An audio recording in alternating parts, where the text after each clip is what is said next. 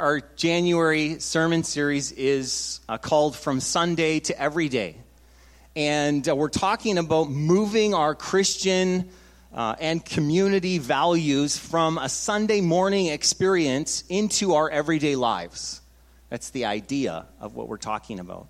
Now, I think if you're a regular at coming to Sunday, you have probably a Sunday ritual that you're kind of familiar with. And maybe you've ever come to Sunday gathering in a foul mood. I don't know if that's ever been anyone's experience. I know that's definitely been an experience I've had. So I'll talk about me right now. And if there's any of you that can connect with that, And for whatever reason, maybe you come in and you're in that foul mood. Maybe it was that the kids were irritating or they were bickering, over breakfast or over getting dressed or whatever it was. Or maybe the spouse was slow and demanding. This is a different situation, not mine, of course. But maybe your spouse was slow or maybe demanding, maybe the other side. Or maybe you stayed up too late or maybe you woke up.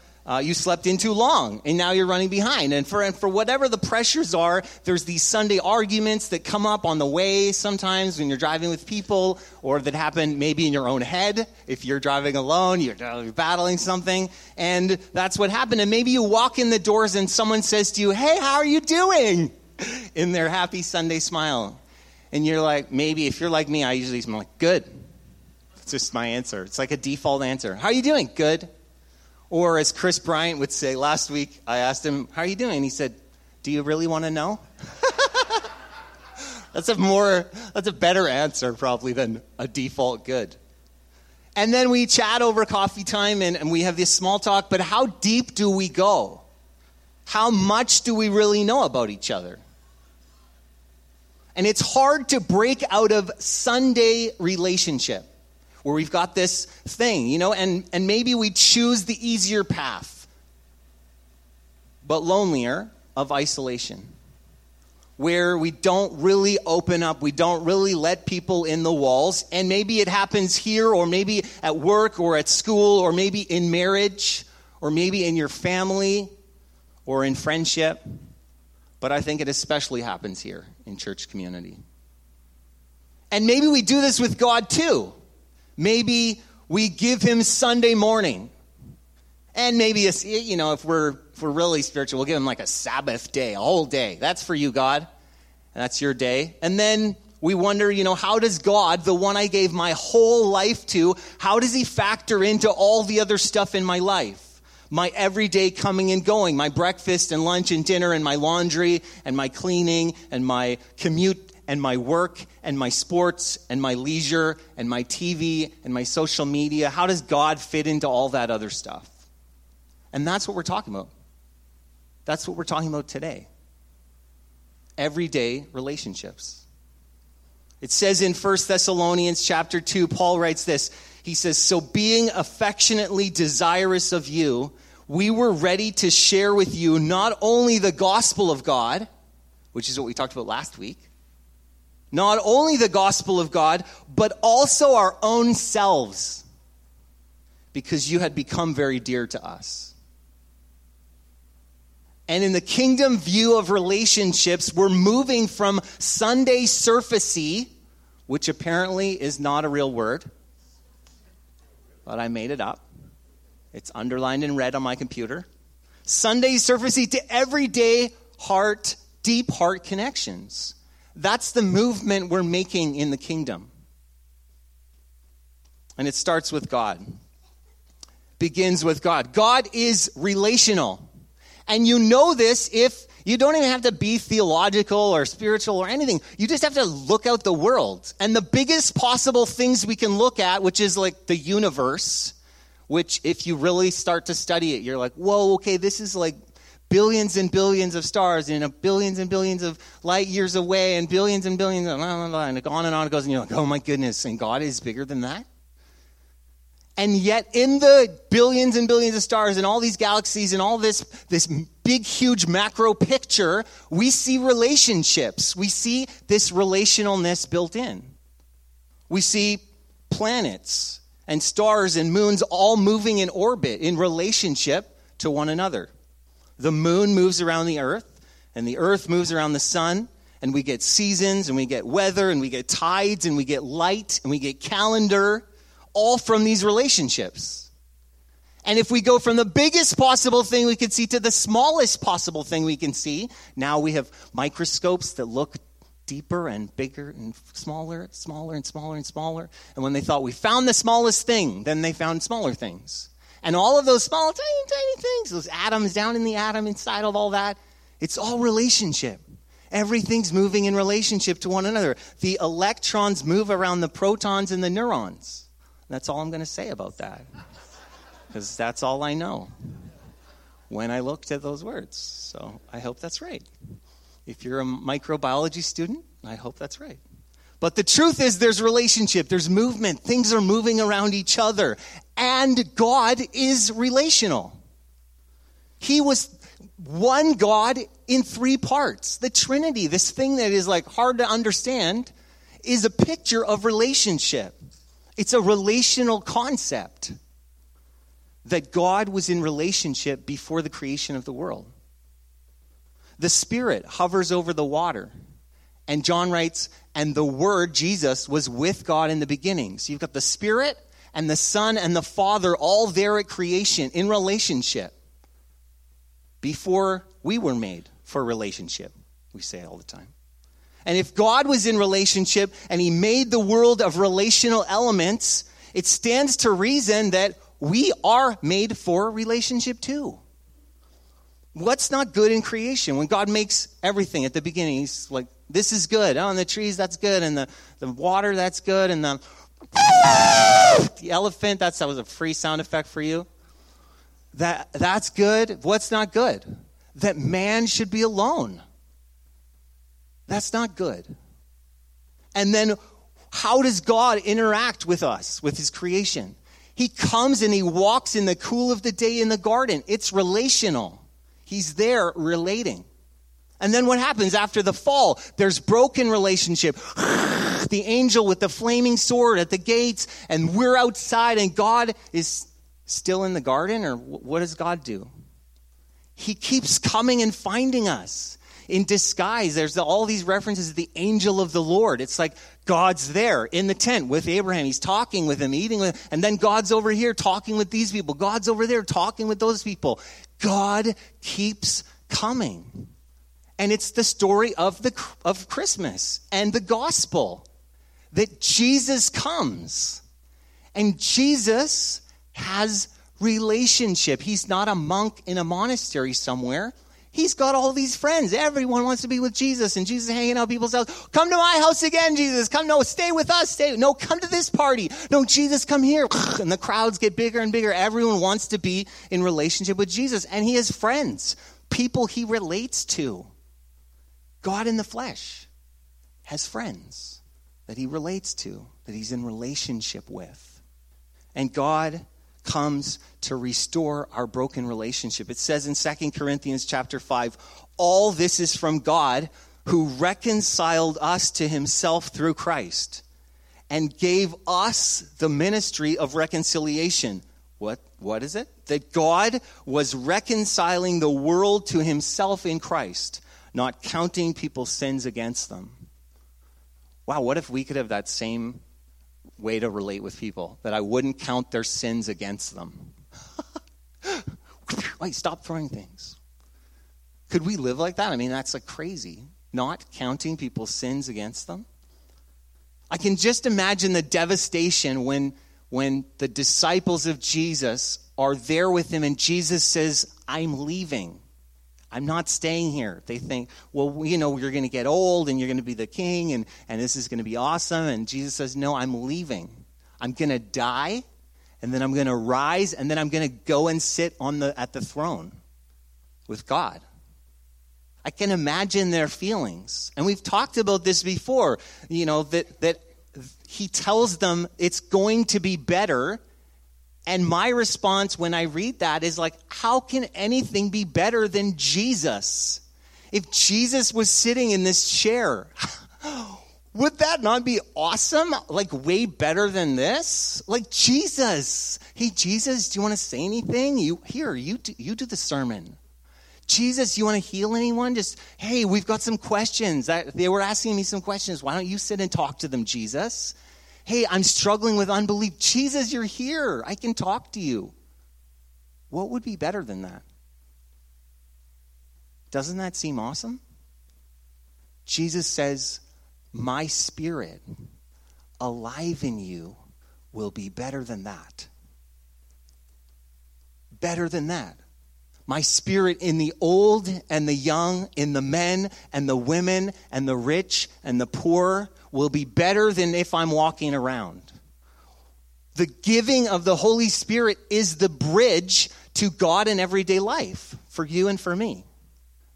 The Holy Spirit's the bridge. 1 Corinthians 3:16, Paul says, do you not know that you are God's temple and that God's Spirit dwells in you? You're like, what you're doing right now doesn't make me think you know this. God's Spirit is in you. Like, we're not going to go looking for Jesus. We don't make the annual pilgrimage to the temple because his Spirit is alive in us. And we're not visiting the presence of God somewhere. Oh, Jesus is on a South American tour. Let's go. Come on, everyone. We got to get down to Brazil. That's where Jesus is. We want to be near Jesus. That doesn't happen because God's presence is alive in all of us. We're not afraid of the darkness. Oh, that place is pretty dark. All those people, I don't know about them. Because the light of the world is alive in us. How does this work every day? Paul gives us a whole bunch of verses. Galatians chapter 5, he says, I say walk by the Spirit and you will not gratify the desires of the flesh. Or 5:25, if we live by the Spirit, let us also keep in step with the Spirit. This sounds like it's continuing. Walking, keeping in step. Those are things that happen regularly, over and over and over. Every day I get up, I'm going to keep in step. I'm going to walk by the Spirit. And Jesus, when he's up in that upper room with his disciples on that last night before he's betrayed, and he's telling them this, I'm going to leave. And they're like, what? And Jesus says this in John 14, but the Helper, the Holy Spirit, whom the Father will send in my name, he will teach you all things and bring to remembrance all that I've said to you. I don't know. Is that better than you here? Okay, 15:26, but when the Helper comes, whom I will send to you from the Father, the Spirit of truth who proceeds from the Father, he will bear witness about me. You're really going to go, Jesus? 16:13, when the Spirit of truth comes, he will guide you into all truth, for he will not speak on his own authority, but whatever he hears, he will speak, and he will declare to you the things that are to come. None of this sounds like God is satisfied with a Sunday morning chat or a song that I'm going to give him, and that's going to be enough. Not because God is demanding, but because God wants relationship every day with us. That ongoing everyday thing. We journey daily with the Spirit. We must, because this is where we get all the benefits that Jesus just listed for us. Where do we get that? From the Spirit. Yeah, I'm only going to eat once a week. It'll be good. It'll be fine. Lose some weight, and then I'll start being an idiot because I won't have any food. You can't live like that. You won't survive. You won't thrive if you just eat once a week. We can't live by the Spirit once a week. It doesn't work. It's an everyday experience as we connect to God's heart. Secondly, it exposes me.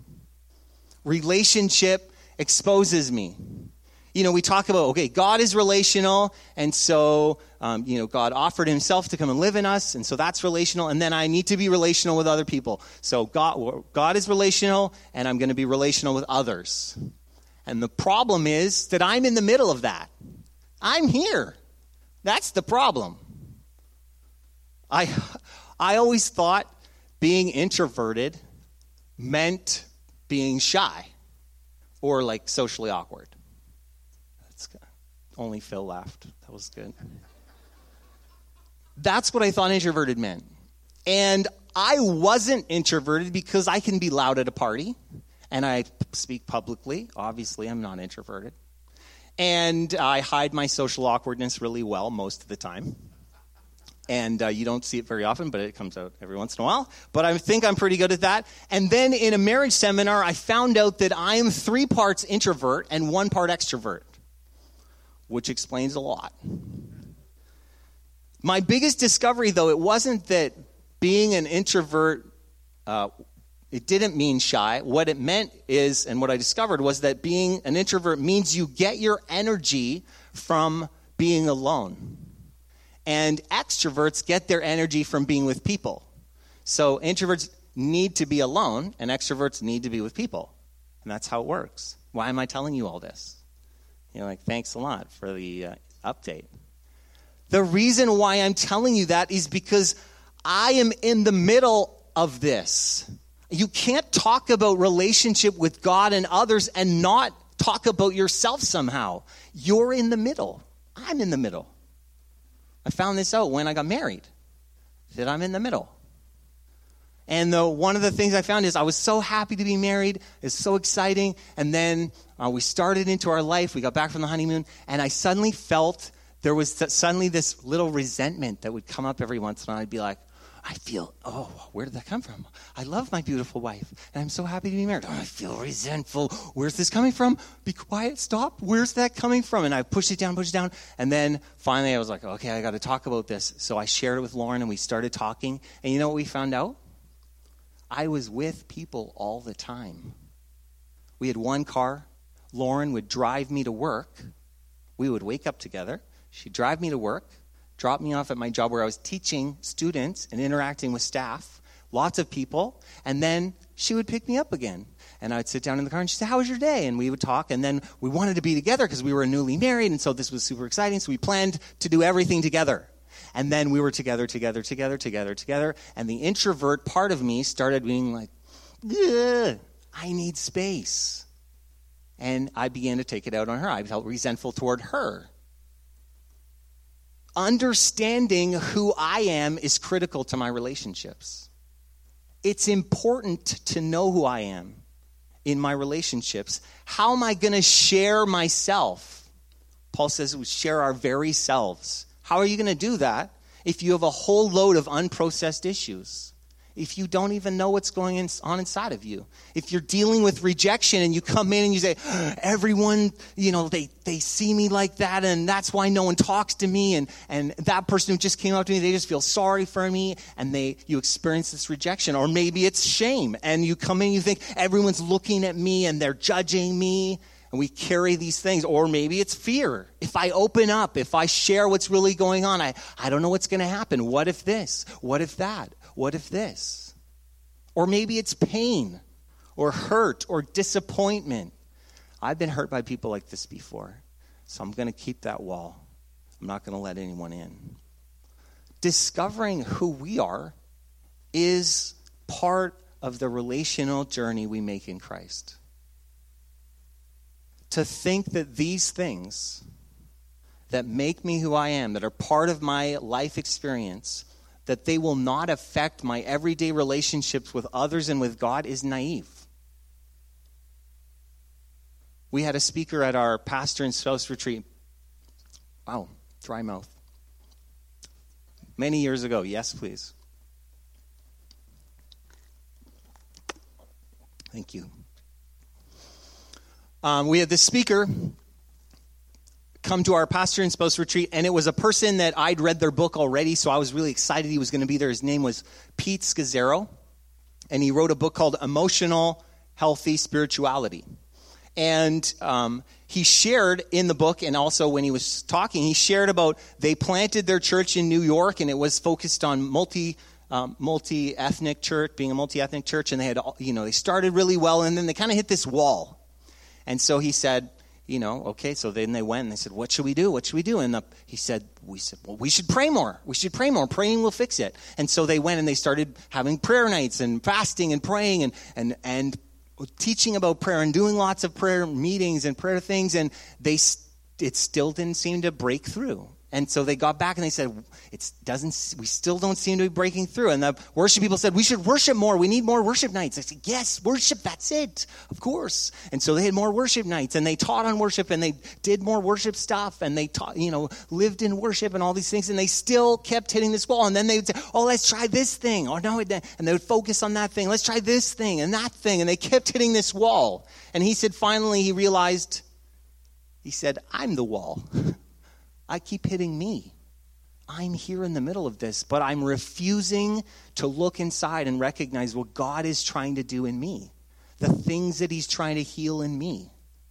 And I'm the wall. Galatians chapter 5, verse 13 says, you, my brothers and sisters, were called to be free, but do not use your freedom to indulge the flesh. Rather, serve one another humbly in love. And as a Jubilee community, we believe that God's heart is to set us free personally so that we can be part of his mission to love and serve the world.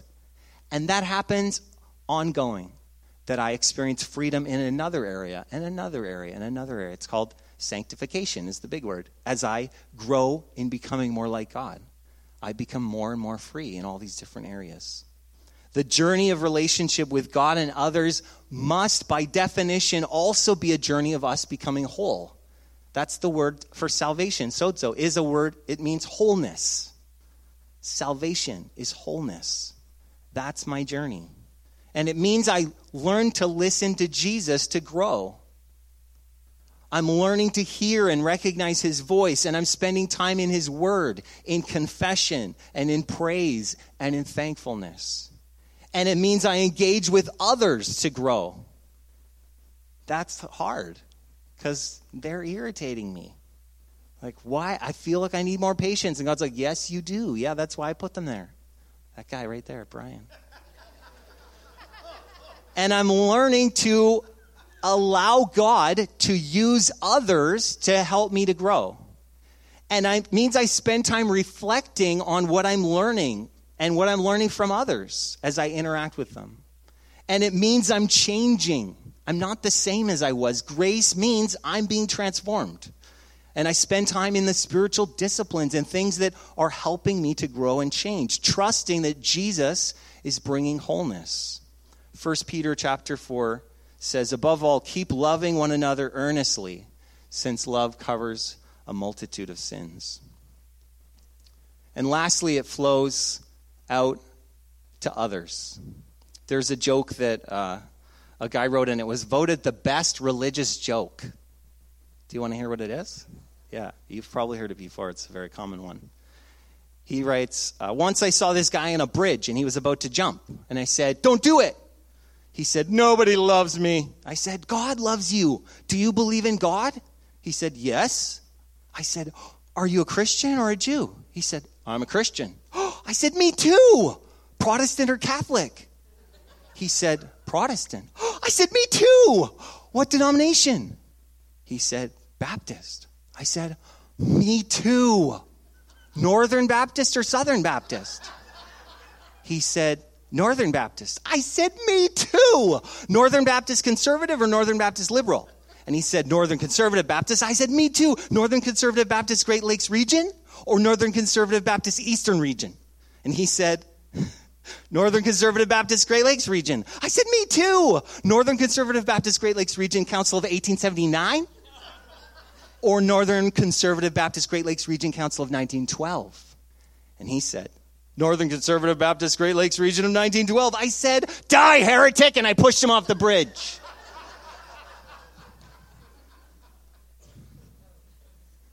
Why is it so hard for us to live together? That's a funny joke because it's true. We're happy for any reason to divide. So, oh yes, we're different that way. Good. Now we can be set. I can leave this relationship. Why is it so hard to stay together, to walk in unity somehow, even through our differences? How do we do that? You know, in our Canadian culture, it's not just a church problem, it's a Canadian problem. It's common for us not to know our neighbors anymore. And if you do know some neighbors' names, I would say, we know some neighbors' names. But the question then I would ask is, do you know their stories? Do you know more about them than just their names? And mostly the answer would be no. No. The Vancouver Sun writes about unhappy Vancouver in December 1st, 2017. A Statistics Canada report not long ago found that Vancouver was the unhappiest city of the 33 Canadian municipalities it surveyed. And commentators surmise the lack of social connectedness was a major reason why. Compared to a survey they did in 2012, there were declines in the percentage of people who'd visited the local library or a community center or voted in a last municipal election or signed a petition or went to a cultural or ethnic event put on by an ethnic or cultural group different than their own, or attended a neighborhood or community meeting, or participated in a neighborhood or community project, or attended a city council or a school board meeting. People just weren't connected. We all want community on some level. We all want connection. It's like a human need that we have, that we would be connected somehow. And into this sense of purpose, into something bigger than just us or our lives. But people are increasingly isolated, not just in the world, but in the church. I think sometimes we think as Christians that the relational work of the church is optional. Like, yeah, I take it or leave it. Yeah, I just show up late and I leave early. It'll just happen if it's going to happen. The truth is that nowhere in the Bible is the church presented as anything other than connected. All the pictures of the church are about connection. The body, your body, connected. One part affects the other. Bang, you hurt your finger. Ow, you feel it. We're all hurting. My whole body's hurting. Or a building where all the bricks are stacked on top of one another. Jesus is the cornerstone. We're all built into this thing together. Pull out some bricks, what happens? We're connected. Or a family. We're adopted into a family. We're born again into a new family. Or a vineyard where all of these, tresses and grapes are growing in a connected vine, Jesus. Galatians 6 verse 2 says, bear one another's burdens and so fulfill the law of Christ. Ephesians chapter 4 says, therefore, having put away falsehood, let each of you speak the truth with your neighbor, for we are members one of another. Or 1 Thessalonians chapter 5, therefore, encourage one another, build one another up. So what's one step I can make toward relationship? And the truth is we're all at different places. Some of us are like, yeah, more relationship, I love it. You're the extroverts. Oh. We want more, yes. And some of us are like, I just barely got here and I don't really know how many people I could talk to. And everyone's at the place where they're at. And so the journey is that we ask, how can we take a step forward? One step toward relationship. And so for everyone, it will look different. One step toward relationship. Is it to invite? Is it to share? Is it to meet? Is it to respond? Or listen? Or do lunch? Or coffee? Or dinner? Or a walk? Or just talk, maybe? What's one step God would call you to step into a relationship? We journey together. Whenever I hear the word journey, I think of our road trips as a family growing up, because they were an experience. In the summer, we would drive down to Southern California where we had relatives. We had a grandma and grandpa and some uncles and aunts that lived down there. My mom's from Hemet, California, which is between Palm Springs and L.A., and so this was like every couple years we would do this, but we'd pack all the stuff and then we'd put it all on top of the station wagon. My dad would strap it down. You didn't want to be around when he was doing that. There's a lot of stress around that. And he'd tie it all down and then someone else would bring one more bag. Here, Dad, you forgot this one. Thanks a lot. And then we'd shove all the kids into the station wagon, maybe a dog too sometimes. And, seatbelts, what are seatbelts? And you put everyone in there and then you're going down, you're on this trip, and you get to have fast food, We just, Dad, stop at McDonald's. Yes, McDonald's, finally. We've been waiting for this. And then the luggage gets stolen off the car while we're in the thing. Or then you get to have a motel swimming pool. Dad, stop at the motel with the swimming pool. Once it's warm enough, we want to be at the hotel with the swimming pool. And then there's flat tires. And there's rest areas where you go and it's so fun. You run around and your parents are like, 15 laps of this rest area. Okay, kids? And then we're also doing laps at the emergency room of the hospital when someone gets sick, right? And then there's vomit in the car. Like, I still can't drink Orange Crush. There's a thing there, an experience that I've had. And angry parents when the kids are being so loud and you're like, why are you so mad, Dad? Right? And now I'm the dad. I'm like, I know why I was so mad. Why are you so mad? What an experience. You're making memories. This is the word journey. We do it together, good and bad, the beauty and the pain, laughter and the heartache. And give it some time and it all seems funny later. Maybe not all of it, but lots of it can be funny later. A relational journey means we're going to need to work through conflict together instead of running away. And it will mean we need to communicate instead of give the silent treatment. Like, oh, you're going to read my mind and know what's bothering me. Or the retreatment, where we retreat and hope someone's just going to notice. We'll need to reach out instead of hide or ignore what's going on, what we're feeling and dealing with. I want to encourage you to join a small group. We're doing Sunday morning gatherings, we're doing small groups, and we do service. Those are the three things we're doing. We're keeping it simple. And so we focus on those three things. If you're not part of a small group, join a small group. That's where we have lots of relationship, where people get to know you and your story. And we begin that connection. I'm reading Lord of the Rings with the kids. I've told you this already, but the older kids, Miriam's not into the Lord of the Rings yet. I'm working on her. Miriam, don't you love orcs?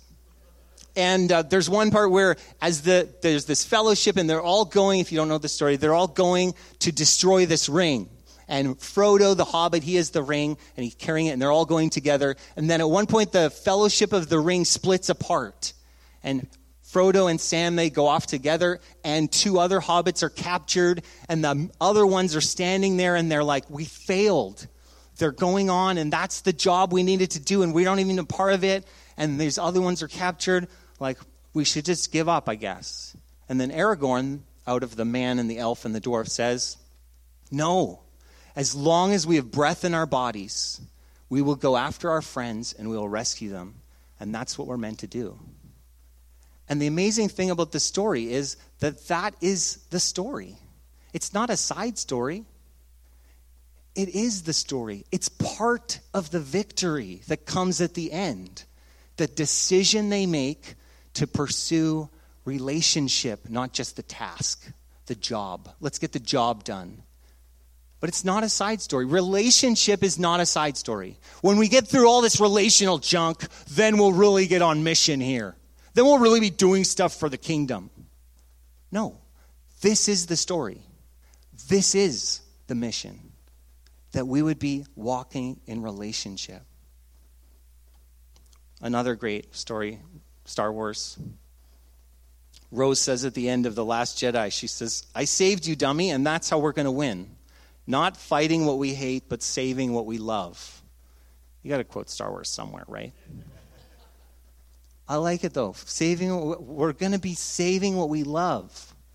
We're not just fighting against something. Just rebuke the darkness. Just fight that darkness. No, we push for. We bring transformation and we have community impact and we do all these things because we're about restoration in the kingdom. We're about relationship with one another. And so that's what we're focused on. In the kingdom view of relationship, we're moving from Sunday surfacey to everyday deep heart connection.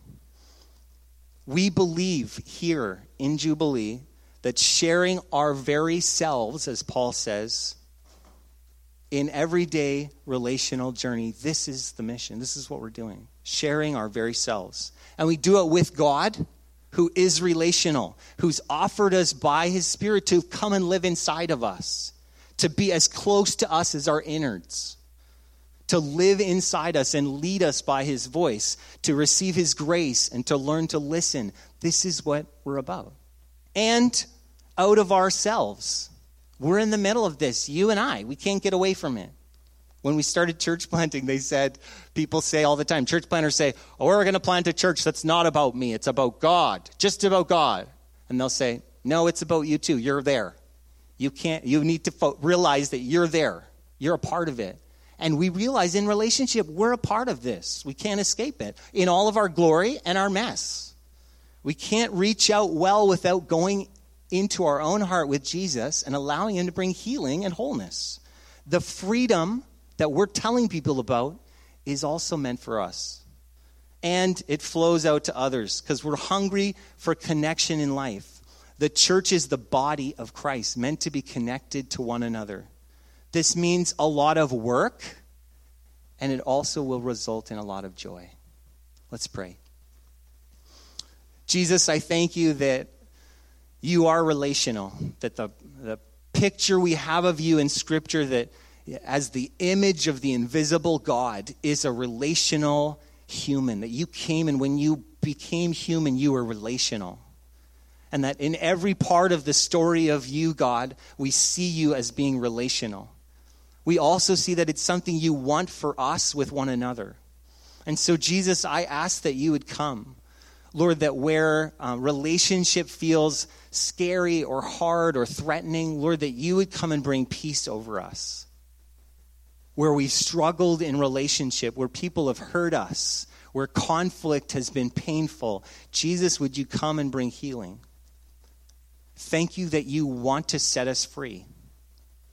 And Jesus, I ask that you would help us as a community, as Jubilee, to be able to take little steps toward relationship. That we would be able to walk together as your body, as your bride, as you want for us to be. That we would be able to support and encourage one another, bear one another's burdens. Thank you, Jesus, that your Spirit alive in us enables us to do this, that you lead us and you empower us. Amen.